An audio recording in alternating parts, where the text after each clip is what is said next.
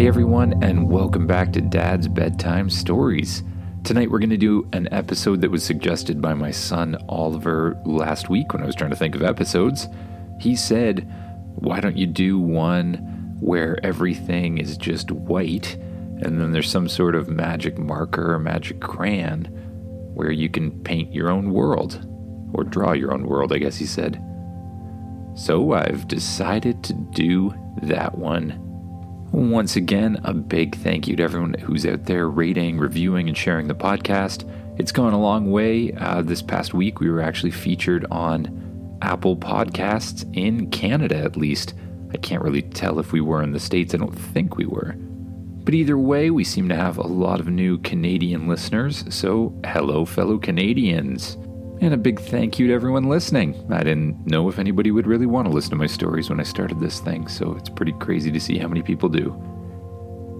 It's time to get as comfy as you can in your bed, close your eyes, and imagine yourself doing what the kid in the story does. This story takes place in our spaceship universe, so you're the main character, you have a magic spaceship, and, of course, a shape-shifting dog named Changer. That's important, too. But now, it's just time to imagine. Imagine yourself waking up on spaceship. You get up out of bed, swing your legs over the side, stand up and stretch your arms, and your legs and your back. You walk out of the bedroom area into the main area of spaceship, where you see a living room, kitchen, and of course the command center up at the front. You notice that the spaceship seems to be in orbit around a planet. You walk up towards the command center and look out through the view screen. "What's that?" you ask, pointing down at the planet. "It seems to be some sort of blank planet," spaceship answers. "What do you mean, a blank planet?" "The planet below you is entirely white. It does look as if it's made from completely blank paper." "It seems to be a blank planet," spaceship continues. "There are no life forms detected and no color detected. The entire surface seems to be made out of some type of white paper." "So it's like a blank paper planet? We have to investigate this more. Let's go in orbit around the whole thing and scan every inch of this place. There must be color or something somewhere," you suggest. "Initiating scan," spaceship responds. Spaceship begins to fly down lower, closer to the surface, and shines a huge yellow light down below. You quickly make your way around the planet, scanning every single inch of it. "Color detected," spaceship announces. "I have detected one small instance of color. Shall we investigate?" spaceship asks. A map appears on the screen in front of you, with a blue blinking dot indicating where spaceship found color on this huge, entirely white planet. Yeah, investigate," you order. Spaceship flies down through the atmosphere of the planet. It's kind of strange because the entire thing is so incredibly plain and so fully white, like blank paper, that there's not much to see, and you can't really tell if you're getting closer or further away. Eventually, you feel the ship bump down on solid ground. The back hatch opens up, and you and Changer get up and walk out the back of the ship. As you walk down the ramp, all you can see on every single side of you is just white. And strangely, it's not just the planet below you that looks white. The sky looks white. It actually seems like you're standing in a huge white room with white walls and a white ceiling. You can't even see space above you. There's something really strange about this. You begin walking around Spaceship, which, other than yourself and Changer, is the only thing you can actually see on this planet. As you walk around towards the front of it, you see something else of color. A large rainbow-colored pedestal sticking up out of the ground. As you get closer, you see that there's one thing sticking up out of the pedestal on the ground. A rainbow-colored pencil crayon. You reach out and pick up the rainbow-colored pencil crayon. As you move it around in the air, little sparkles jump from place to place. You swing it around a few more times just to watch the crazy sparks. And then you notice that the pencil crayon seems to be changing colors. You start to focus on the color blue, and the pencil crayon shifts to the color blue you were thinking of, almost as if magic. You take the pencil crayon, you kneel down on the ground, and you begin to think of the color green instead. You decide that if there's no color on this planet, you're going to give it some. You begin drawing grass on the ground. You work all the way around you, but you find that as you begin to draw the green, it begins to expand. Green color or ink or something begins to shoot out the bottom of the pencil crayon and spread out all over the ground. And soon, the entire ground is made of perfectly drawn green grass. This thing seems to work based on my imagination as well. I wonder. You begin to think of other things to draw. You picture a little house in your mind, and then you pick the colors you want to use. The pencil crayon turns into the color that you've decided, and in the middle of the air, you begin to move your hand as if to draw a house. You draw a square with a triangle on top, then you extend the house out to the left, and as you do, lines of color shoot out of the pencil crayon, solidifying themselves into actual lines on the house. And as if you're drawing on paper, the outline of the house begins to emerge. You add windows, a roof, doors, a little white picket fence, some grass around the outside. Oh, and of course a bright blue sky with a large painted sun. When you're done, the little drawings that you've created shine very brightly and then seem to come to life. The sun in the sky begins to move as it shines. The blue sky with little white fluffy clouds comes to life as well, and the clouds begin to float through the sky above your head. The grass begins to sway in the wind that seems to have been created by you. And the house in front of you solidifies into a real house that looks absolutely solid. You walk up towards the house, grab the doorknob, and pull the house open. Inside, are a bunch of blank walls and a blank floor. So again, you grab the pencil crayon. You imagine what the floor looks like, and the color shoots out of the crayon, creating the floor in front of you. You make tables and chairs, lights and counters, anything else a house could need by just thinking of the color you need, drawing the general shape with your hand and your mind. And as you finish each thing comes to life. It becomes a perfect representation of whatever it is you were drawing. A chair, a counter, the couch, even a gigantic big screen TV. Then you decide that the house needs some toys. So you begin drawing little Tyrannosaurus Rexes and all different kinds of dinosaurs on the ground.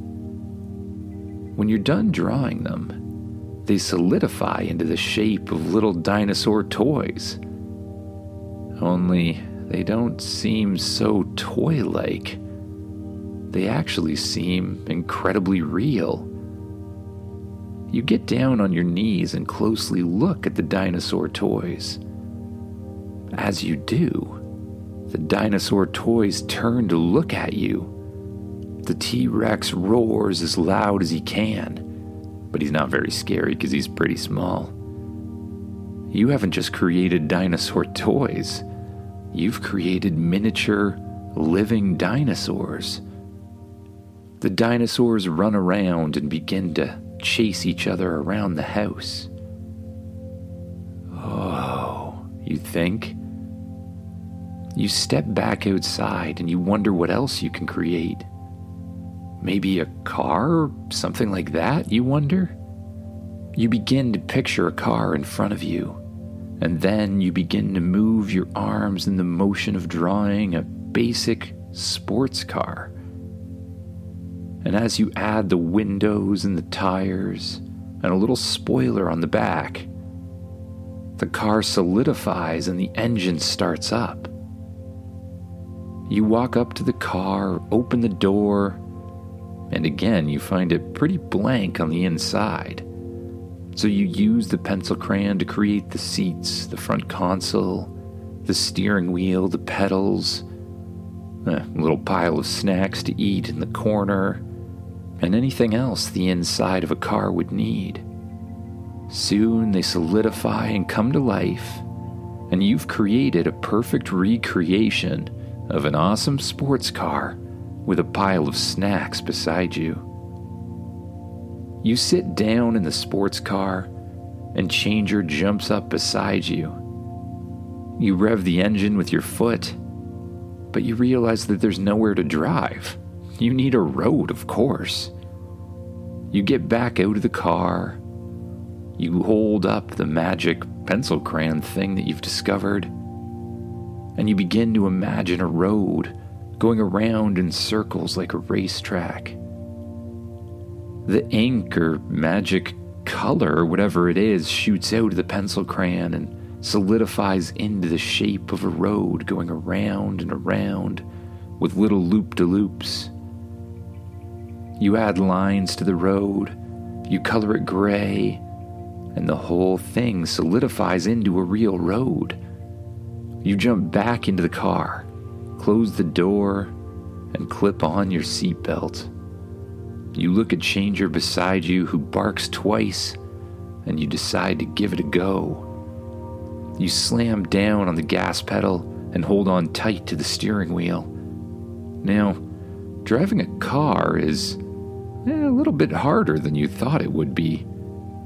You struggle to keep the car going straight, but you soon get the hang of it, at least sort of, and you make your way around the racetrack, swerving left and swerving right, going up over huge hills and down the other side until you get to the loop-de-loop you created. You aim as carefully as you can directly at the center line, and the car begins to go up the loop, around the top, and back down the other side. That's amazing. Soon the racetrack loops back around to the house you created and you slam on the brakes and stop. You climb out of the car and you look at the house you created and the car you created and the beautiful grass and sky that you created.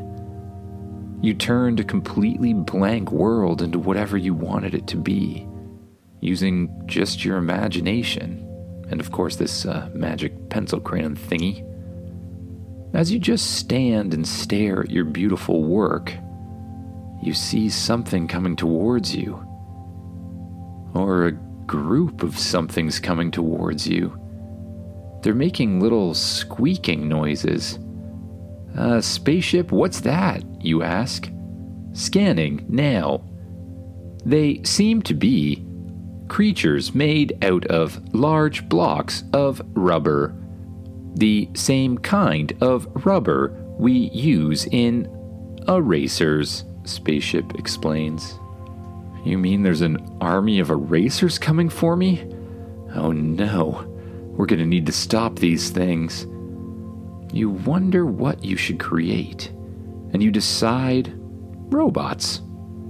One by one, you begin painting little robots, flying robots and battle robots, huge robots and little robots.